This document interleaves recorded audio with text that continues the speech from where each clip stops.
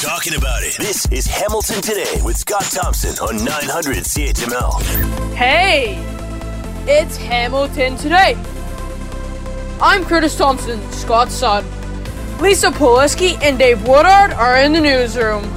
Will Weber is on the board. Will Erskine is in the cloud. Living the dream. Here's Scott Thompson. And why not? It's Wednesday. And let's mash it up as well. Good afternoon. It is Hamilton Today, and Will Weber is on the board. Lisa Poleski, Dave Woodard in the newsroom. All right. It's interesting.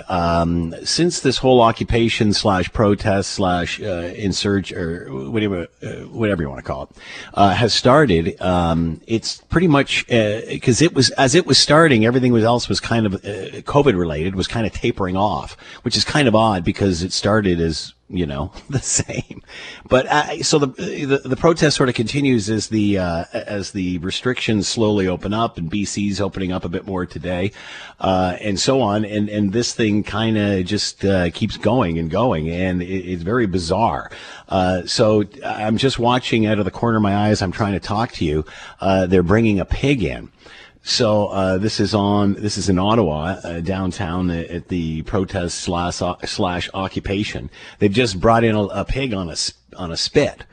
So, they're there for dinner anyway, I'd say. So what has happened today? Earlier this morning, they started handing out tickets, meaning police or police liaison people going through the protest sort of truck by truck and banging on doors, and they had a printed sheet which basically says this is the Emergency Act, and here's what happens if you don't move, and blah, blah, blah. And they went around handing those out to various people. As you can imagine, the reaction was one of communication to one of just throwing it on the ground, so to speak. So that's where we are now. So they've sort of, and experts say this is sort of the first stage. They one more time go in, although many are going, what day is this? This is day 20. Tomorrow it's 3 weeks. Aren't we a few weeks late in reading the Riot Act? But anyway, that's what's going on right now, and that, over a period of time, and nobody knows what this is, but they figure they'll probably go in the daylight hours in the next 24 hours or so and start this process, whatever it is. I have no idea if that's what will happen or not. This is just pure speculation. But the first stage of this has started in the sense that police are wading in through the crowds and handing out this sheet of paper, which basically says, here's what the Emergency Act means and where do you fit in all of this. So that is what's going on now on the streets of Ottawa. Other than that, like I said, they're roasting a pig, so it doesn't seem to be having too much of an immediate effect. But I guess in this process, you have to give fair warning before you move in, so to speak. So a question period going on now at the House, and it is pretty fierce, as you can imagine. As I guess the rest of the country just kind of waits to see what happens and how this will unfold. Obviously, the debate of the Emergency Act, that still has to be approved, by the way, in the next day or two. But here's what Justin Trudeau, and was questioned at question period, constantly, it still is, in regard to using this sort of measure as opposed to something sooner and something, a little bit more in line with what we're seeing at the borders and such. And this is what the Prime Minister had to say about the Emergency Act. What we have done with the Emergencies Act is put forward tools that the local jurisdictions of law enforcement can use in partnership in Ottawa, for example, with the OPP and the RCMP with extra resources to actually make sure that laws are enforced in a proportional way, in an approach that will be decided by the police of jurisdiction. All right, and here's what Michael Barrett, Conservative MP, had to say about all this. And that's to have a conversation with people that he obviously fundamentally disagrees with, but instead he's cast them aside and called them names. So to skip right to the Emergencies Act, the implications of it are far-reaching. The effects that it has on civil liberties in Canada is chilling, and he certainly hasn't made the case. All right, John's on the line. Quick, John, what are your thoughts? Hey, how's it going, Scott? So far, so good. Good. I want to start off. I got 2 points to make. One, I want to say congratulations to Bill Maher for calling out Trudeau on almost paraphrasing Hitler. You know, I guess the only thing Hitler said, we need a final solution, and Trudeau said they're misogynist and racist. But they both said the exact same thing why do we tolerate these people? Anyways, and another point I wanted to make was that one thing that I think that all media outlets should be saying on a daily basis is telling people, like I have a 5-year-old son that goes to school. Now, they're mandated to wear masks at school, even outdoors, on the outdoor property. And one thing that isn't talked about is wearing the surgical mask outdoors in the cold, how condensation builds up in the mask, starts getting the mask wet. The mask gets wet, especially this is surgical masks, not cloth ones. They start breaking down. Those masks start breaking down. They start causing serious lung damage. This is like a lot of things that doctors who are actually dealing with COVID patients, not bureaucrats like Dr. Kieran Moore. I'm talking doctors like Dr. Martha Fulford, Dr. Peter McCullough. You know, John, we'll ask that next time we get a medical person on in regard to the masks and using them outside, and specifically in regard to the cold weather. Thanks for that. Much appreciated, John. In the ongoing occupation/protest, whatever you want to call it, in Ottawa, police earlier this morning started handing out information, an information piece of paper on the Emergency Act and ramifications and such, to get an update on where this is all going and what happens next.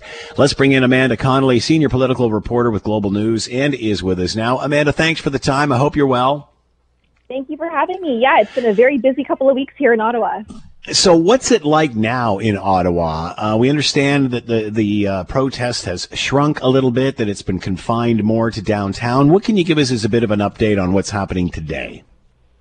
I think what you're going to be experiencing in terms of the effects of the convoy right now really depend on where you live. Again, it remains heavily encamped throughout the downtown core. As you mentioned there, the footprint of it has shrunk over the past couple of days here.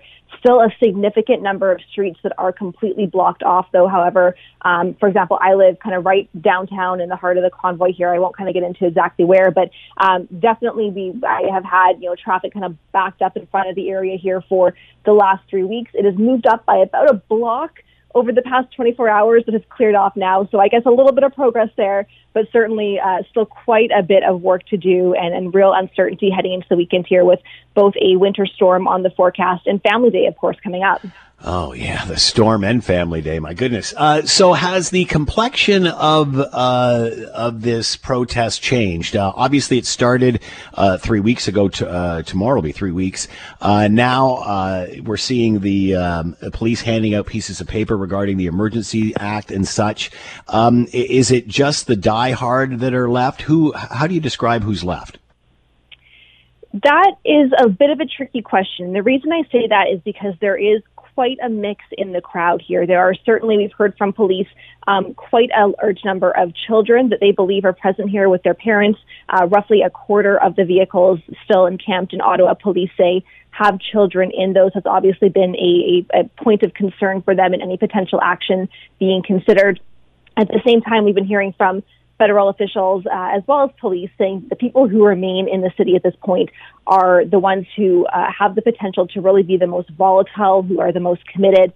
We heard today from Public Safety Minister Marco Mendicino as well, saying that there are now extremist leaders on the ground in Ottawa.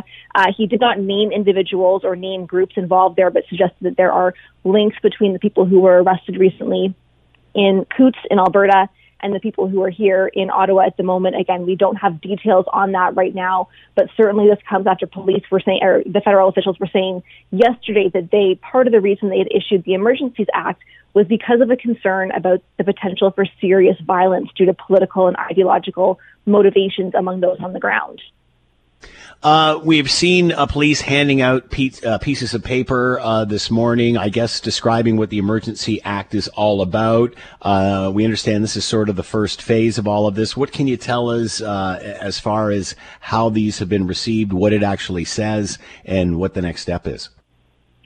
Yeah, for sure. So the big question here, I think, really still does come down to enforcement. We don't know at this point whether police have a clear plan or a deadline in place to get the blockade to an end, to remove people from the areas of the city here. Again, there are several points around the city where there is a presence of these individuals. And so still a lot of uncertainty here about the path forward. I just want to stress.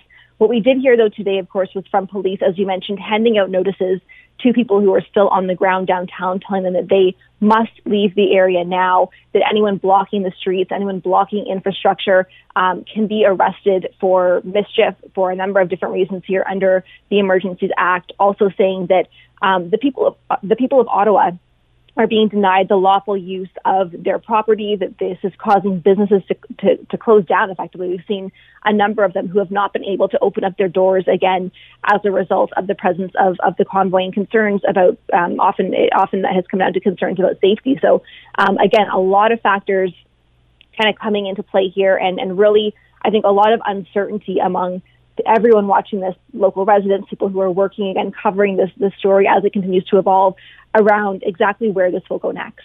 I was just watching some footage, Amanda, of them bringing in a pig on a spit. It doesn't look like it's going to end any time, well, certainly by dinner time. Do you see this still being here on the weekend? I think, that's a difficult question to answer. And again, obviously there is no answer there. There is no answer, Amanda. But think, what would the town's reaction be if, the weekend, this thing's still here? I think at this point, the perception from a lot of people here is that it would likely take a lot to move them out by the weekend. There are so many kind of infrastructure aspects to this that have been allowed to set up and build up on the ground here that I think it's unclear at this point how police would even go about removing those by the weekend, just the sheer logistics of that. And so we are hopefully expecting to hear more about what these plans could be, kind of what the thinking is around this during an Ottawa Police Services meeting, or Police Services Board meeting later on today. And again, really a lot of, we've heard the councillors pressing for answers from the police over the past kind of 24 hours here, and really not a lot of answers being provided by police. Wow, unbelievable. Amanda Connolly in Ottawa, day 20, and police starting to hand out notices in regard to the Emergencies Act and what happens after that. We're going to wait and see. Senior political reporter Amanda Connolly with us, Global News. Make sure you're watching tonight for more on all of this. Amanda, thanks for the time. Good luck. Be safe. Thank you. You're listening to the Hamilton Today podcast from 900 CHML. Let's bring in Christian Leprac, professor at both the Royal Military College of Canada and Queen's University and a fellow at the Macdonald-Laurier Institute. A couple of things on the table today. Christian, thanks for the time. I hope you're doing well. You bet. Good afternoon, Scott. Always a pleasure. So let's start, Christian, with what's going on in Ottawa. Obviously, earlier on this morning, we saw police handing out these notices in regard to the Emergencies Act. Your thoughts on where we are now? Well, I guess this is sort of the slow incremental pain approach. Try to keep on turning up the heat on the occupiers. And look, they're not protesters, they're occupiers. It's unlawful activity. Protest is associated with proper, legitimate democratic protest. This is no longer legitimate democratic protest, especially when some of them are calling for the downfall of the government. That's sedition. I still find the approach rather optimistic. We've been trying to get them to go home for 2.5 weeks. I'm not sure that handing them a notice that they need to go home is going to change a whole lot about their determination, resilience, resourcing, leadership, organization. I still think this is a rather homeopathic approach. I have two problems with it.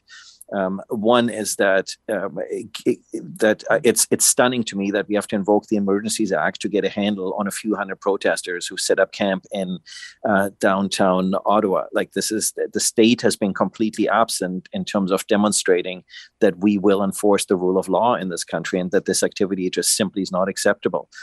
Where's the at least psychological intimidation in terms of the water cannons, in terms of the tactical teams? You might not want to use them, but at least park them in sight of the protesters to show that the state is actually present and is serious about enforcement. The other challenge that I have with what I call this rather homeopathic strategy is that we've created perverse incentives that other protest groups now know if they want to, if you want to get the government sort of to pay attention, you just engage in disruptive protests. So, what's the next thing that we're going to haul downtown Ottawa in order to disrupt public life and get attention?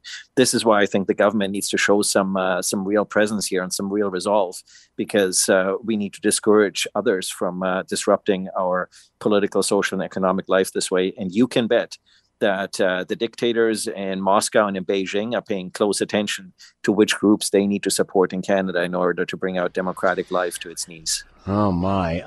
Yesterday we saw Ottawa's police chief resign. Is this all the police chief's fault? Oh, by no means. Look, I think first, the three levels of government have all made grave mistakes here. And I think Peter Slowly has been handed a dog's breakfast that he's basically had to pick up. I mean, I think he's done his best with the resources that he has. Within a couple of days, he called for the fact that the Police Services Act does not give him the powers to deal with an occupation or an insurrection, as he called it, and that he simply didn't have the resources. I mean, he has a municipal police force, but I think the broader lesson here is just how terribly postured we are in this country in terms of law enforcement, intelligence, and national security. Look, I mean, we're hobbling along, and when the system comes under minimal stress from a couple of thousand protesters, we see the system completely collapse, with the lawlessness that's going on. I thought this is an absolute embarrassment for Canada and for Canadian democracy. And it shows how naive we are, right? We're smug Canadians. We sort of have this attitude that we don't really need any of these sort of state mechanisms because, look, these bad things only happen to other people. They don't happen to us. And then we go out and we lecture other countries how they should be running their protests and negotiating with their protesters.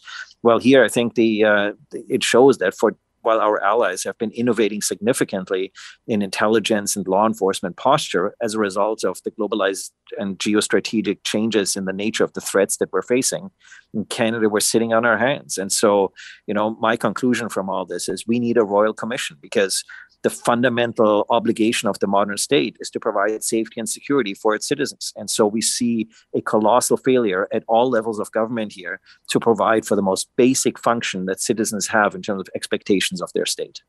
You're right. You hit the nail on the head, Christian. Many times Canadians just stand around and puff their chest out like they're better than everybody else until something like this happens. One more question about the Emergency Act. We talked about this before, and you said, obviously, bringing in the military, not the best solution here. What about the relationship between the Emergency Act and the military? Does that change anything? Not really sort of at this point. To the contrary, I think it's a signal that the government is determined not to bring in the military because, as you and I had spoken before, my hypothesis was the reason why people were talking about the military is you got to get these pickup trucks out of, the downtown. Mm-hmm. And so you need some mechanisms, some instruments to actually tow these trucks out. And if you're not going to ask civilian operators, the only organization that has the flat loaders and vehicles that could do that and the skilled personnel would be the military. But I think the government is continuing to bank on the fact that they can commandeer civilian operators and that they can melt down the number of occupiers in Ottawa to the point where basically the vehicles will stay there and the people themselves will go home, and then they just need to tow them off the road. I wish them good luck. This is, we can all hope for the best that this pans out, but, my view is hope is not a method. What's your method for actually ending this lawlessness? All right. Give us a quick update about what's happening along the Russia-Ukraine border. Canada obviously sending weaponry now, wasn't it first, is now, but are we hearing conflicting reports about whether Russia's scaling back or not? Are they? Well, I mean, in terms of Canada's contribution, better late than never. It's kind of like, we're somebody expressed it this way that, we're bringing the appetizers while the rest of our allies are already on the dessert. We're a little bit late to the party here. But we don't really look like the strongest supporters here with, we wait for everyone else to move and then we're always the last mover. When are we actually going to show some leadership and some determination in actually, we talk a lot about the rules-based international order, but what are we actually doing to defend it? What's the Russian claims about sort of moving troops away and so forth? I mean, you can't trust anything the Russians say, right? So it's like, it's all a propaganda war. So we'll have to see sort of how this plays out. But I think it's interesting to see what we've watched over the last couple of weeks, like the U.S. warning of a Russian invasion. Like finally in the West, we've clued in that we need to play in this information war game, and we need to call out the Russian moves before the Russians actually make those moves. In 2014, we made the mistake that we didn't unclassify the intelligence, and so the Russians owned the information sphere, with the little green men that subsequently, of course, turned out to be Russian soldiers and Russian special forces. And so this is an effort, I think, to get out ahead of the game. And so even when the Russians say they're withdrawing their forces, you can see the Ukrainians, Jens Stoltenberg, Secretary General of NATO, sort of indicating we've seen no movement of that. We're always trying to stay a step or two ahead of the Russians to point out their persistent lies, their persistent disinformation in the space. And so I think we can only all hold our breath that our strategy to try to contain Putin's revisionist efforts here is going to be sufficiently strong to dissuade him from military action, because military action doesn't really have necessarily a whole lot of upsides for him either. So he might be trying to use this as a negotiation strategy to see what he can get out of the West now that the West has shown that it might be willing to negotiate. Christian Leuprecht, professor, Royal Military College of Canada and Queen's University, fellow at the Macdonald-Laurier Institute. Always a fascinating discussion, Christian. Thanks for the time. Be well. Scott, wishing you and the listeners a lovely afternoon. When there's an issue, Scott is all in on getting to the heart of it. This is Hamilton Today with Scott Thompson on Hamilton's News Today's Talk 900 CHML. As well as what we're seeing going on in Ottawa. Obviously, a few days ago, last week, we saw the same disruptions happening at various border crossings, including the Ambassador Bridge between Windsor and Detroit. Massive supply chain corridor that was stopped for a week, and we certainly knew what happened as a result of that, as we saw factories start to slow down or shut down, and goods pile up at one side or the other. Some say we've become too reliant on these border crossings. What other options do we have? Let's bring in Ambarish Chandra, Associate Economics Professor with the University of Toronto, and is with us now. Ambarish, thanks for the time. I hope you're doing well. I'm doing well, Scott. Thanks. So, as you mentioned, there's only so many of these, especially in Ontario. We certainly know what it's like going to and fro, and what happens when one comes to a stop is certainly, as well as trade and such, even through the pandemic, but disruption through protest, obviously. Does this happen enough to warrant another option? What kind of options do we have in order to become less dependent on these corridors? Well, one option is under construction right now, which is a bridge right next to the Ambassador or close by, the Gordie Howe, which is supposed to come online in a couple of years. And, that'll help a lot. And really, we should have had an alternative to the Ambassador years ago. And, we couldn't do it because there was a lot of stalling from the U.S. and from the owner of the Ambassador Bridge. But that's finally coming online. So that's good. But it's, something like this, the problem is we're still reliant on these bridges. I mean, all of this traffic, most of this traffic goes through Ontario, and Ontario is separated from the U.S. by, either lakes or rivers, and so you need bridges to cross them, and those bridges become choke points, and so it's not great. We're always reliant on some bridge or the other. So even when the Gordie Howe comes online, that's not, a great situation to be in. You were talking about the new bridge, the Gordie Howe coming online. Is that what we need here? Is more infrastructure, more than just this one that's coming online? I mean, that'll certainly help, because right now the Ambassador is, carrying something like a quarter of all of our land-based trade, which is, a huge amount for a single bridge to handle. Plus, it's a privately owned bridge. So, the owners of that bridge can always raise tolls and so on. By contrast, the Gordie Howe will be Canadian-owned, and Canada's government gets to set tolls and keep the revenues. So that'll definitely help. But it's still the case that whether these trucks enter at Detroit Windsor or at the Peace Bridge or at the Blue Water Bridge, they're still crossing these bridges. A lot of them are old. The Ambassador Bridge is almost 100 years old. The infrastructure isn't that great. We hear many when infrastructure tries to get built, especially on the environmental side, people saying we shouldn't be going in this direction. We should be looking at other means, other ways.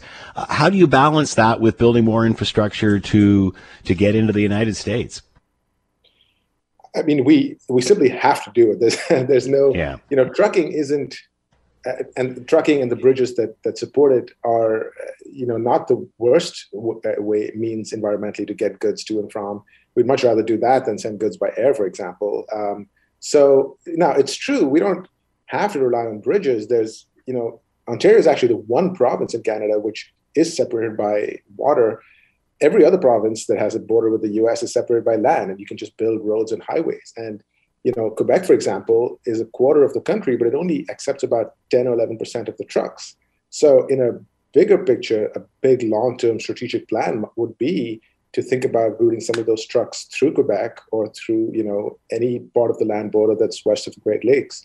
But we've sort of ended up in the situation with Ontario being the sort of center point of all of the trade in the country, partly for historical reasons and path dependency. And, that's what's led us up to where we are right now. Is it time for the country to re-examine its highway infrastructure and not only that, but any infrastructure needed for energy, for technology, telecommunications and such? Is this something that we should be paying more attention to? I mean, in the big picture, of course, but of course we only pay attention to these things when a crisis happens, and then we, of course, it's natural we forget about them when the crisis passes.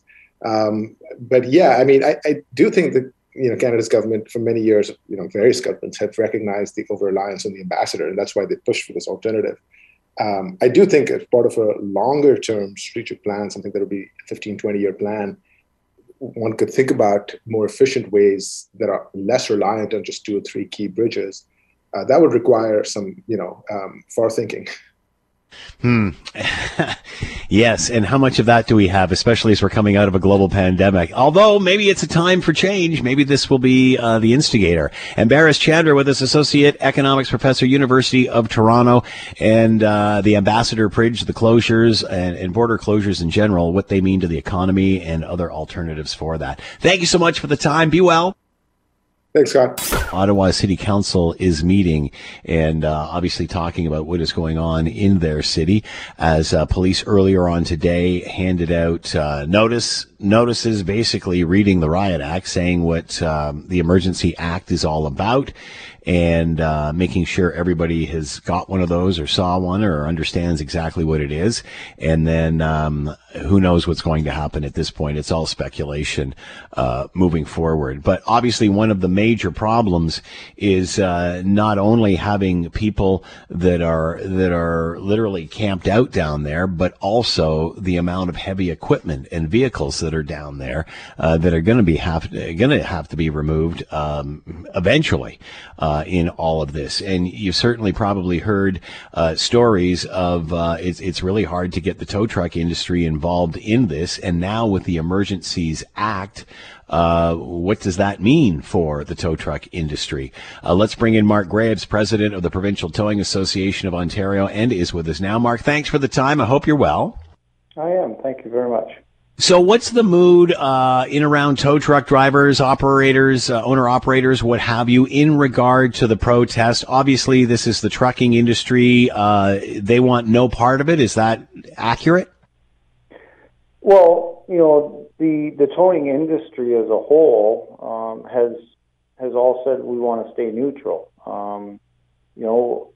It's not up to us to clear up what's going on from either side or either point of view.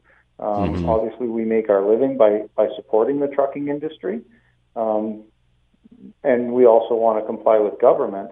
But this issue doesn't involve tow trucks until the government makes it involve tow trucks. You haven't seen any tow trucks park out and camp out in this protest. So the industry itself is very neutral at this point. Well, not only neutral, Mark, it sounds like you're stuck in the middle. Well, yeah, that's about as neutral as we can get, right? Yeah.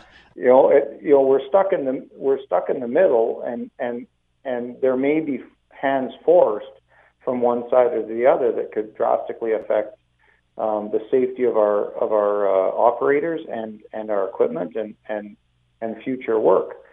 So there's a lot of factors here that I don't know that the government has looked at in invoking this. Like the fact that they say that they can take our tow trucks and do the jobs. Well, who are going to operate them? Yeah. Don't grab $1 million tow truck and start moving things. That's how people get hurt. That's how things get broken. So does the Emergency Act, Mark, allow them to do that? Theoretically, if you own a towing company, they can come in and say, okay, you got to tow these vehicles. It's part of the Emergency Act. Well, we don't know that yet. Yeah. We reached out to legal counsel and asked them, what can they do? And until it passes the House and until it's through and voted in, right, and what they vote in is put in on record, then we can't get legal counsel as to what our responsibilities are, or what we can say yes to or no to. So our hands are tied to understand the legal ramifications of this until they basically want to say, okay, now we're going to do it. Well, as much time as it takes them to get this through the House, it's probably going to take that or longer to get legal counsel as to what the rights of the towers are. And you were saying earlier, many will think or will say, 90% of the industry is vaccinated. So what does it matter if the fringe element per se is angry with you? But you bring up a very valid point. It's also the safety of your drivers and everybody who's down there trying to manage this.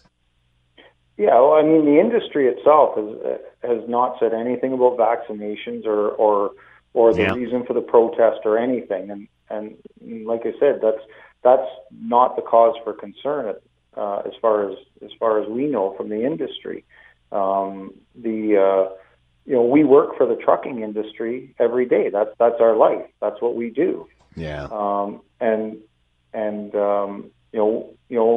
Where is the military in all this? The government owns tow trucks. The military has stuff. Why are they not? Why are they implying that a private industry has to come to the rescue when the government has the stuff, the means to do this? So, Mark, just to the average person who wouldn't know, how long does it take to move an 18-wheeler, providing it's just parked there? There's no real issues. How long does it take to move it? What does it cost to move one? In good conditions, towing a transport off the road properly, separating the units, pulling drive shafts, caging brakes, airing systems up, all of that type of thing, an hour for a tow truck and an operator.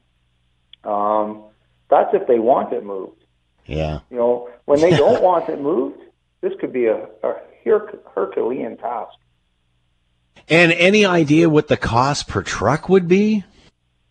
Well, again, it's hugely variable depending on what it is, what type of truck, where it is on the road, where it's going, how long it takes you to do the work. Are you being interfered with? It's impossible to put a number to it. And at this point in time, it's impossible to say whether our men would be working in safety. All of the operators. There's a lot of factors here that are not being accounted for. Mark Graves with us, president of the Provincial Towing Association of Ontario, talking about the complication involved in removing the trucks out of Ottawa and the safety concerns in and around their operators, and still waiting to see the legalities of the Emergency Act and such. Mark, between a rock and a hard place, that's for sure. Good luck moving forward. Thanks for your time. Thank you. You're listening to the Hamilton Today podcast from 900 CHML. Lots of people wondering how we got to where we are with the situation that has erupted in Ottawa and how we move forward from that. Want to bring in Carson Jerema, a comment editor with the National Post, and has penned a piece in the National Post looking at what has led to the invocation of the Emergencies Act and what could be next for Prime Minister Trudeau as a result of all of this. Carson, thank you for the time. I hope you're well. Hi, Scott. Thank you. I'm doing well. Hope you are too. So are Canadians aware that the country is as divided as it is? I mean, we've got 80 to 90% of us vaccinated. We should be celebrating. Instead, we've got a PM who's vilifying the last 10%. And then we have a trucker protest on our hands. Are Canadians aware that they're divided? Because if you ask some on the left, they'll say, well, no, we're not divided. We're united. We've got like 90% of us vaccinated. Are they confusing the two? Yeah, I don't think pointing to the number, the vaccination rate should be considered an endorsement of the government's pandemic policy. It might be an endorsement of vaccines, but it's not necessarily, shouldn't be taken as hand in hand of endorsing the policy. So, for example, a lot of arguments you'll say, hey, these protesters are anti-mandate, but look at 90% of Canadians are vaccinated, and therefore they're out of line. Well, I am full-throatedly in favor of vaccination, but I've been opposing mandates since August. I opposed this transportation mandate back in August, back before it was popular to do that.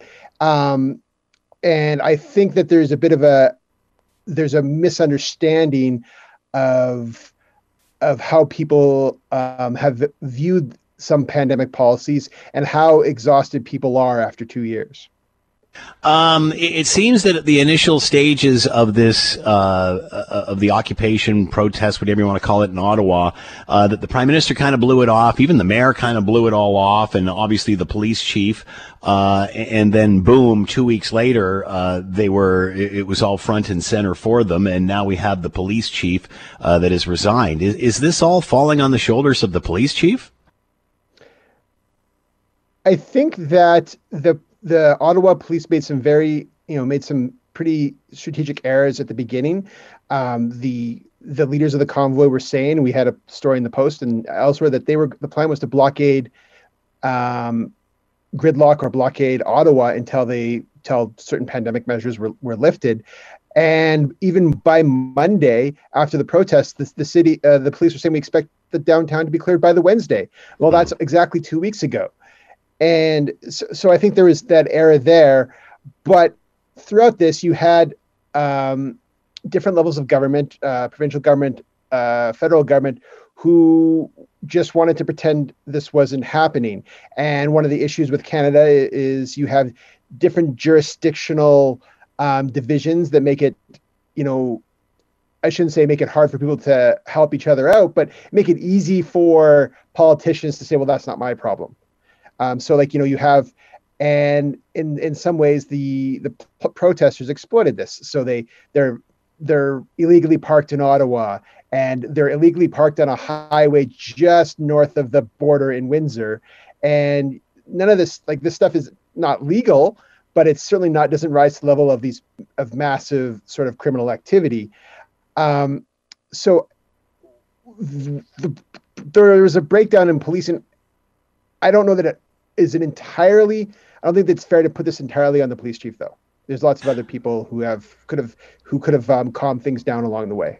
That's an interesting point. The headline in your article from yesterday's National Post, Trudeau facing the consequences for cynically politicizing vaccinations. Did the Prime Minister do enough? Has he done enough to lower the temperature here? No, I mean, I think all he has tried to do is increase the temperature. I think he wants to use the convoy and some of the more extremist elements involved in the convoy as a way to paint the Conservatives with that brush. I think he sees this as a political, as he did during the last election. Well, again, this is a protest over those policies that he introduced in the last election as a way to try and put the Conservatives off balance. And the Conservatives had a fairly reasonable policy, which was get vaccinated, please. But you know what? Maybe we'll try and accommodate civil servants and transportation workers with regular testing if it's possible. And that got framed by the Liberals as, they are anti-vaxxers. And so I don't know that he hasn't tried to lower the temperature at all. Do you think by the time that they get all these trucks removed that these mandates will be irrelevant? They were talking about having vaccination requirements for truckers to travel between provinces. We haven't heard a lot about that again in a while. I mean, again, I thought I thought this was the wrong policy to have back in August, but certainly, it's certainly completely irrelevant at this point. I think that having 2 shots of vaccination does sort of lower the risk of being infected with the Omicron variant, but they're much less effective against Omicron. So you see lots of people, spreading it much more easily. And of course, if you get a booster, that raises your protection against infection back to what it was before. But I mean, are we going to start including in vaccine mandates that you now, instead of having 2 shots, you must have 3 shots, and then all of a sudden you're just going after people who have done everything they were asked to, and it just at some point it just becomes ridiculous. What about the political fallout here? Where does this go, especially with reading the Emergency Act? I think it depends on how quickly this is taken care of. I think if you have a quick end to the sort of the protest and people go and it ends up being, no one gets seriously injured at the end of the day. Obviously there's been reports of some harassment and violence and things like that. But if there's a relative orderly end to the protest in Ottawa, like this week or early next week, I think that Trudeau may come out looking positive on this. I think that he has done a lot to kind of bring us to this point, but I think that politically, I think he can come out appearing good. He can come out appearing good if to his supporters if it can be finished this week, even though it's a policing issue at this point, not necessarily a political one. If that goes on, I think you have people in the Liberal Party who are already in the Liberal caucus, and I'm sure Liberal supporters who are already starting to question whether the Liberal Party is pushing too much, is being too divisive with its language, is keeping around unnecessary policies for too long, and everybody. I think perhaps the Liberals and the Prime Minister and the people in his circle underestimate that it isn't just conservative voters who are exhausted with pandemic restrictions. We've only got a couple of seconds left. Do you think this will change Canadian politics moving forward? I mean, this is quite a pivotal moment. We see where we are. Do you think it'll change things moving forward or just divide us more? I think it's going to change how we consider policing in the division. I mean, this is kind of a wonky answer, but I think it's going to change how we view policing policy and how we divide jurisdiction powers between provinces and the federal government. Carson Jarema with us, comment editor with the National Post. The latest is there now. Trudeau facing the consequences for cynically politicizing vaccines. Carson, thanks for the time. Be well. Thank you, Scott. If Scott Thompson isn't satisfied with an answer, he'll delve into the issue until he is. You're listening to Hamilton Today with Scott Thompson on Hamilton's News Today's Talk 900 CHML. Keeping you up to date as to what's happening in Ottawa, but other news, and I'm sure we'll talk about Ottawa with Ian as well since he's there. Canada's inflation rate has hit 5.1%, its highest level since 1991. What does this mean for us moving forward, coming out of this global pandemic? And, of course, what is going on in Ottawa? Let's bring in Ian Lee, Associate Professor, Sprott School of Business, Carleton University. He's with us now. Ian, thank you for the time. I hope you're well. Doing very well, thanks, Scott. Obviously, I can't let you go or start a conversation, rather, without asking you about Ottawa. You're living there, what it's like there for you now, and your thoughts on the police chief resigning yesterday right. And moving forward. Perfectly fine and legitimate questions. I live... I don't want to tell you I'm in the, quote, the war zone. I live very, very close to it. I live in the Glebe. For those of your listeners that know Ottawa, Glebe is right next door to the downtown, but I'm not in the downtown. It's the street, it's the suburb, but not even a suburb. It's It's sort of like the Beaches is to downtown Toronto. Yeah. So it's very similar. And there's no protest here whatsoever, not where I am. And yesterday, I drove down Kent Street. Again, for people, Kent Street's a major street in Ottawa that runs all the way down to the famous Wellington Street. Wellington Street's where Parliament Hill is. I went down about almost downtown. I was about 4 blocks from Wellington, okay? No protest, no trucks, no nothing. Now, I'm not trying to tell you there's no protest in Ottawa. I'm trying to say that it's extremely localized along 2 or 3 or 4 blocks of Wellington and about 2 blocks off. Now, what's there? There's a lot there. Yeah. There is trucks upon trucks there and people upon people. But anybody who thinks that sort of all of Ottawa, and there's 1 million people in Ottawa, okay, that all of Ottawa is under siege, it's not. You can be 4 blocks away and you wouldn't even know there's this incredible protest in downtown Ottawa. I mean, it is very, very localized, but it's extremely intense. What are your thoughts on the Emergency Act being declared? I'm sorry? What are your thoughts on the Emergency Act being used? I think it was overkill, and I'm very much of the view. The problem we had in Ottawa, Bill Blair said this. I mean, he's the emergency minister, emergency preparedness minister, and the former chief of police in the city of Toronto. And he said 5 days ago on the record, on CBC, he says, there's not a lack of laws. He says, you have a problem with a lack of enforcement of the laws. And believe me, there's a lot of people saying that. And that is why the chief of police of Ottawa was fired. And he was fired, by the way. And he's a decent man. He's an honorable man. But is he the fall guy here, Ian? Is it his fault? I would say he's the fall guy. I do not blame him for this. There was a lack of preparation, for sure. I mean, let's remember, CSIS, the Spy Guys, does not report to the City of Ottawa. They are a national security agency that reports right up to the top of the Government of Canada. So I'm not trying to point all the fingers at Mr. Trudeau. There's a lot of blame to go around. The mayor of Ottawa, everyone's widely agreed, was just a disaster in this crisis.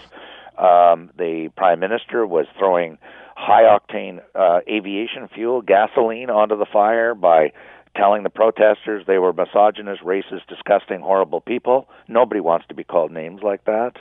And the chief of police, and of course these people are very, they're breaking the law too, let's be clear. So there's lots of blame to go around. But if you believe that in a situation like this that's so volatile that you want to be de-escalating, if you're of that view, and I am of that worldview, you shouldn't be trying to make the situation worse.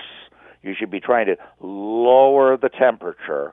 And there's been a lot of flame-throwing. I'm using no pun intended, a lot of flame-throwing, a lot of, the mayor was inflaming the situation, and the prime minister was, and cabinet ministers, and nobody seemed to be saying, let's cool the jets, people. Let's calm this down a bit.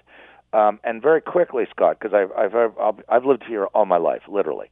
I can remember, my goodness me, protests against the Vietnam War in the 60s on Parliament Hill, in the 70s against the bombing of Cambodia, anti-abortion. I mean, every imaginable protest has occurred here. That's why you go to Parliament Hill. Not trying to exonerate what they've done. This is really in a league of its own, driving in with 300 or 400 huge 18-wheel trucks. But we should have been better prepared. We know protests come here all the time. And this is not something that has never happened before. We've got that experience, and yet, for all the knowledge we've had of a protest coming here, hundreds and hundreds and hundreds of protests over the years, we were very badly prepared.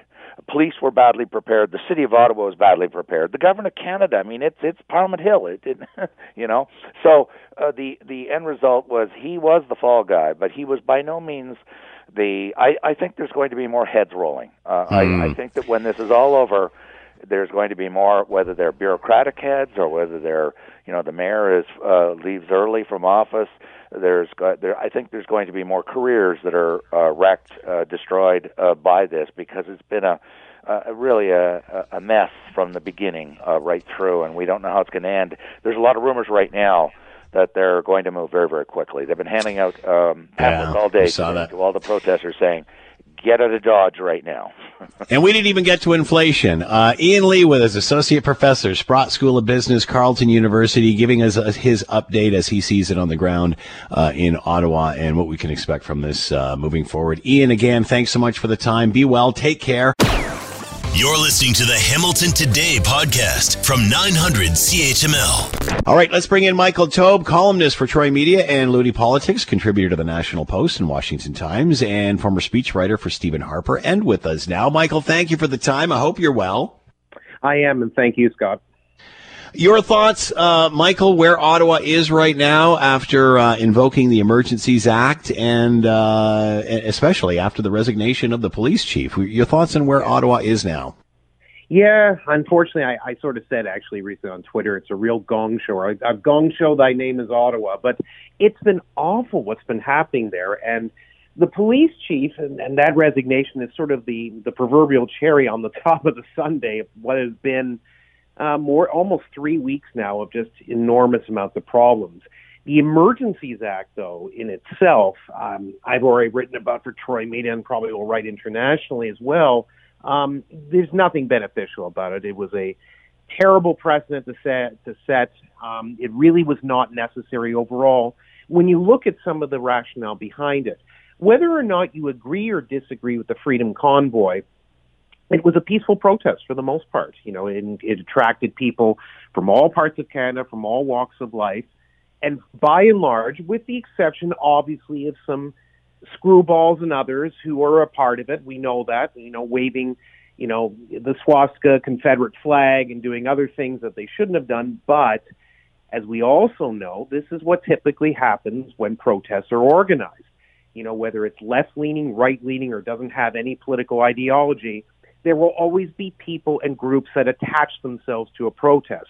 So whenever the protest is starting off as point A or what its actual objective is, which in this case, as we know, the Freedom Convoy was originally brought forward, to oppose mandatory vaccination of truckers and other essential workers that the federal Liberal government had put forward on January 15th.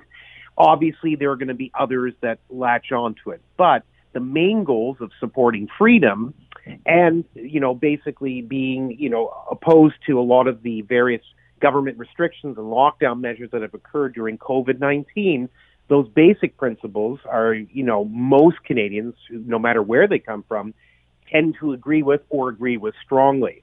But the Emergencies Act itself, which, as we know, comes historically, it replaced the old War Measures Act, which, ironically enough, Pierre Elliott Trudeau, Justin Trudeau's father, was the only prime minister to ever use in peacetime, albeit for the FLQ crisis back in 1970, which involved a kidnapping and was a horrible group that was involved. It was, which has basically been called terrorist or terrorist-like, which I think is a fair analogy for the old FLQ.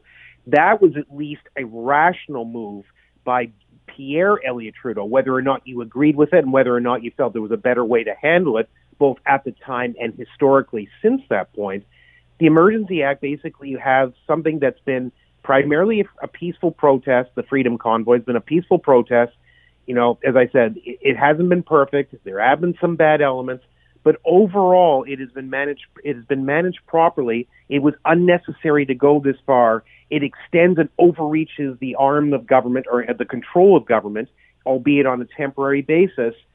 Just a bad way to do it, and it could have been handled so much differently from the very beginning until right now. The Emergency Act was not the way to go. What did we learn from this, Michael? How will this change politics, the process moving forward? How will history view this? What are we learning here? It's hard to say because it's still ongoing, but I mean, obviously, history writes itself. And the War Measures Act, for example, it obviously happened 52 years ago, roughly. And a lot of people have obviously either forgotten about it, didn't know about it, or, just as the march of history goes forward, other things take precedence and it just sort of slips into the background. The War Measures Act, as you may remember, Scott, because you and I are roughly the same age, for many, many years and decades, it was discussed quite heavily as a moment that, it was understandable why Pierre Elliott Trudeau may have moved in that direction, but it was nothing to be proud of. It was unfortunate that it got to that point, but it certainly did end the FLQ crisis, no question about that. The Emergencies Act and what Justin Trudeau, Pierre Elliott Trudeau's son, has done may be looked upon differently. I mean, time will tell because of sort of what I said, that it just wasn't necessary to do. It set a terrible precedent. It overextends the reach of government, which is not good in any sort of a democracy, even if it is short-term, and even if, for example, Parliament has to, go through and approve the national emergency declared by it. Regardless of all these facts, I think that a lot of Canadians and a lot of historians will look at it as a time that and an issue that could have been avoided quite easily had, in my view, at least anyway, the federal Liberal government been willing to at least speak with or meet with some of the protesters right off the bat. If they didn't want to meet with the organizers, that's one thing, but they could have met with the participants and at least heard their grievances, spoken with them. It may not have changed anything in the end, Scott. We know that. But at least the tensions would have been lowered to some degree, and at least the Liberals would have been out there at least trying to show that they were willing to talk to, they were willing to talk to people who opposed their government, opposed their policies, opposed what they were doing with lockdown measures during COVID-19. And also, ironically enough, that was the Justin Trudeau of 2013 when he was first elected, and even of 2015 when he was first elected prime minister in this country. He was willing to talk to others. He did cross the floor and speak with conservatives. He even spoke with Quebec separatists years ago. This prime minister, Justin Trudeau, is not the same man as he was a few years ago. And for that measure, I think as people look back on the Emergencies Act and the period of time that we're in right now, they'll see a different leader. They'll see a weak and ineffective prime minister who almost sort of seems like he's on his last legs and is checked out of this position at times. I just don't think it's going to be looked upon in history as it goes along in a positive light, because how could it be?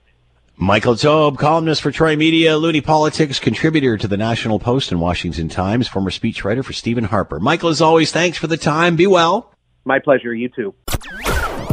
All right, very sad day. We're finding about the passing of Charles Juravinski, which at the age of 92 passed away in his sleep, but left an incredible mark on Hamilton, especially in regard to the healthcare industry and the millions he's left over the years, including just earlier on this week on Valentine's Day.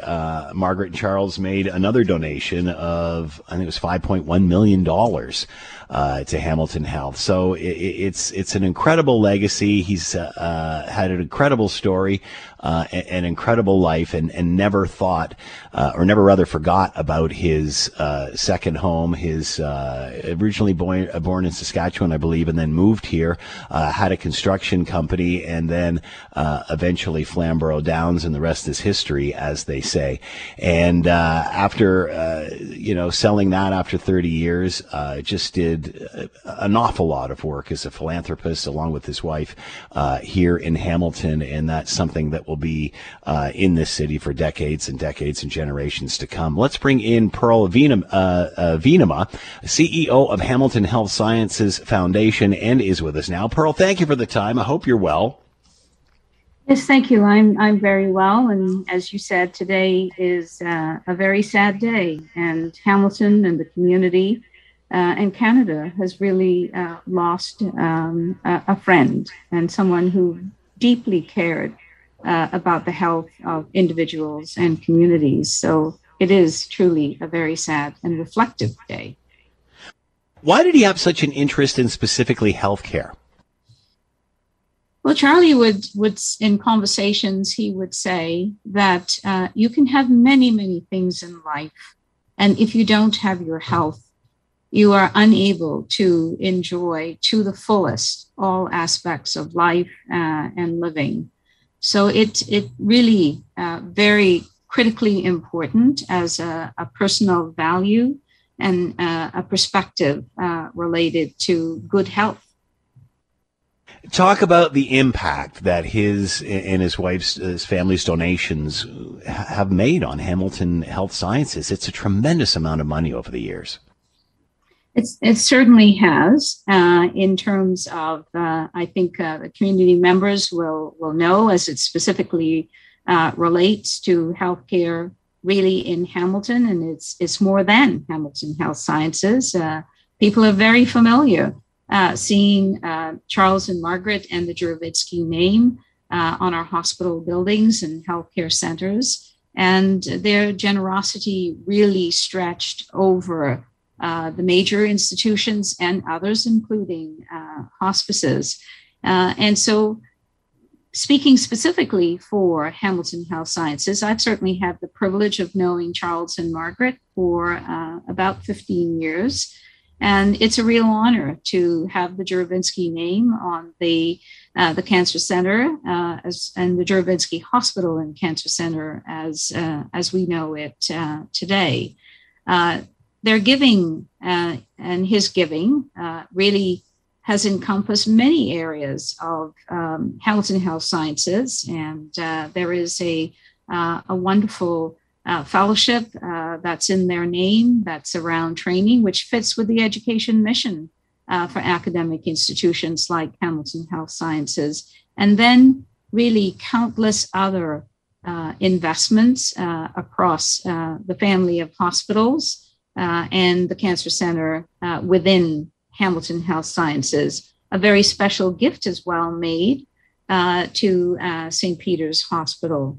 So Charles and Margaret were very interested in all of the programs and services that healthcare institutions offered. And we are very honored that they have supported, and of course now an incredible legacy left in a very special partnership between McMaster University, Hamilton Health Sciences, and St. Joe's Healthcare Hamilton in the creation of the Juravinski Research Institute that was established in 2019. So that is a way to really look at, there's so many examples of how they have supported individual hospitals within our community.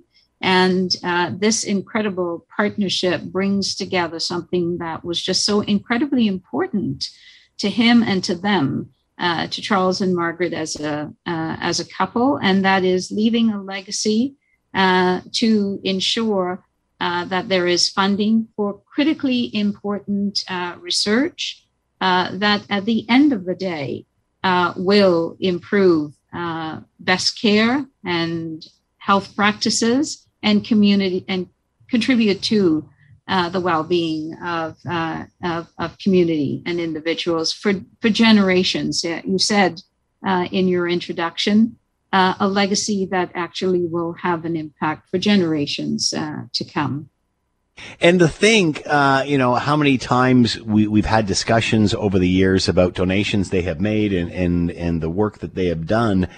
Even on Valentine's Day, just a couple of days ago, they make another one, which just seems incredible when you think that, in the last days of his life, he's still giving, he's still doing it again.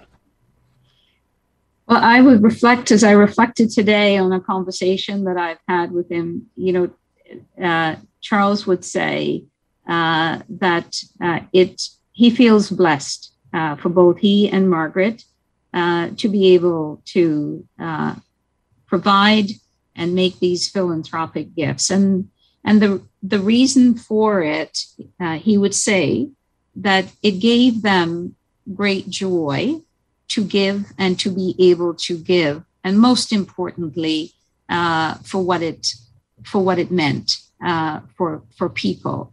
And so, yes, you think about it, and just a matter of days ago, making a very significant gift, and yes, it is $5.1 million that was made for the work of through the Juravinski Research Institute. And that is so in keeping with who he was and who they are as a couple, or they were as a couple. And that is to learn more about the incredible work and the clinicians, the researchers, the scientists across the three institutions, and how they could put philanthropic dollars to work for important research. So his short answer to that question would be, if I can do that, if we can do that every day to make for a healthier community and advance medicine and healthcare, we will. That would be something that he would say. An inspiration to all. Pearl Venema with CEO of Hamilton Health Sciences Foundation. Charles Juravinski has passed away at the age of 92, but not without leaving a massive legacy for the city of Hamilton and its healthcare systems. Pearl, thanks so much for sharing the stories. Much appreciated. Be well. You as well. Thank you. You're listening to the Hamilton Today podcast from 900 CHML. Let's bring in Scott Radley, host of the Scott Radley Show. He is with us now. Scott, thanks for the time. I hope you're doing well. I am doing fine. How are you? I'm doing very well. Only in Canada are we playing soccer on February 16th. Why not? It's Mexico, right? What? Any advantage you can get. Talk a little bit about this. Well, look, if our players, I'm not playing, but if any of our players, if they could schedule a time, as has happened in the past, where our players have to go down and play when it's like 1 billion degrees and humid, they do it. And so, look, I'm not in favor of cheating. I'm not in favor of, there were stories back in the old, I think it was Boston Garden, where the folks who ran the Boston Garden would, turn off all the hot water in the opponent's dressing room, or whatever, take out the light bulbs or whatever, and just do something to screw with them. I'm not talking about that, but the weather is the weather. If you can use your geographic advantage, why wouldn't you? And, for days that you could be playing here, it could be absolutely worse. It didn't fall on a bad day. Tomorrow would be something different, obviously, but at least we got temperatures we've got temperatures above zero. Don't you wish that this game was going to be played in a blizzard, though? I mean, it would be interesting if it was tomorrow. If you're going to do it, really do it. If you're going to do it, have it. Do you remember a couple of years ago? You may not remember this. You may not have watched it. Some people will remember this. The Buffalo Bills had a game. I don't know if it was a playoff game. I don't think it was, but they had a game. And my son and I were at the Snow Bowl. We were there that day. A couple of years ago. Yes, sir. Where the one Buffalo player, I think, got a touchdown and then dove into a giant snowbank or tried to tackle someone, and you just saw him slide through snow. Why not? I mean, soccer has obviously different requirements because you have to be able to kick the ball along the ground. If it was that bad, they wouldn't even play the game. They would postpone it. But as I say, I mean, if the idea here is to make the other team within the rules, to make the other team as uncomfortable as possible. I mean, look, when Canada played against, I think it was Mexico as well, in a World Cup qualifying event in Edmonton a couple of weeks ago, it was blistering cold, like your lips would fall off out there kind of cold. Mm-hmm. Why not use it to your advantage? Speaking of that game in Buffalo, I remember because my son and I left here and it was a nice day, and all we heard on the drive down to Buffalo was how bad the weather was going to be. We showed up, we started doing a bit of tailgating, and it seemed fine. By the time we got into the stadium, you could not see the other side of the stadium. It was that bad. And what they had was people standing along every 5 yards, and as soon as the play stopped, they'd take like leaf blowers and they'd try to blow the snow so at least they could see the yard markers on the field. It was absolutely incredible to be a part of. So you were lucky though, because at least you got snow. One of the times I went down to a Buffalo game, it was a Monday night game. I don't know what year. Sam Weish was coaching the opponent. It was during the Buffalo Bills glory years of the 90s. Sam Weish was coaching the Cincinnati Bengals, and we went to a Monday night game. And about halfway through the first quarter, it began to freezing rain on us. And at least the snow sort of hits you and just sort of sits there. The freezing rain just cuts right through everything you're wearing. Yes. And anyone who's been to a Buffalo Bills game knows there is nowhere indoors unless you have a private box. There is even the bathrooms are open to the elements. There is nowhere to go to get relief from this. And then we didn't take any change of clothes or anything. We weren't thinking about that. So even the drive home, you've got the heat blasting. You're still freezing to death. All right, anyway, who's on the show tonight? Who's on the show tonight? We are going to be doing something that we almost never do. I'm actually playing an old interview, not that old, about a year and a half ago, with Charles Juravinski. We talked to him. Oh, very cool. A month after COVID started, he had given about $3.3 million to the hospitals here to fight COVID.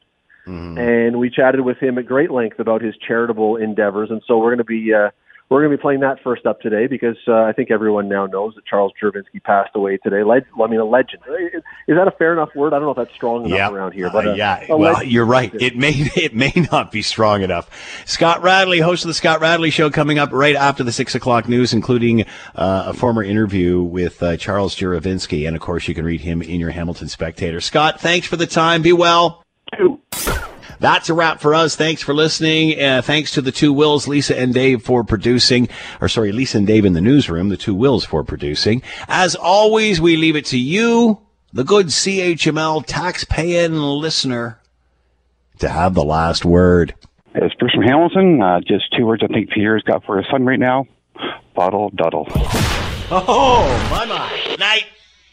Hi, it's Shauna, and I might be a bad parent because my kids think French fries are vegetables. Hey, it's Ryan, and I might be a bad parent because I went out for wings when my wife was in the hospital after giving birth. Johnny here. I might be a bad parent because in my house, the tooth fairy gives pocket change. But we're not alone. Len emailed us and said his 6-year-old daughter's Tarzan moment going from love seat to lazy boy by curtains made him more proud than any dance recital. And Andy left his 2-year-old at the rink. All right, guys, I'm sure we're not alone. Like Andy's kid. For stories and confessions like this, make sure you check out our podcast. It's called Bad Parents, and it's available wherever you get your podcasts. I left a glove at the rink.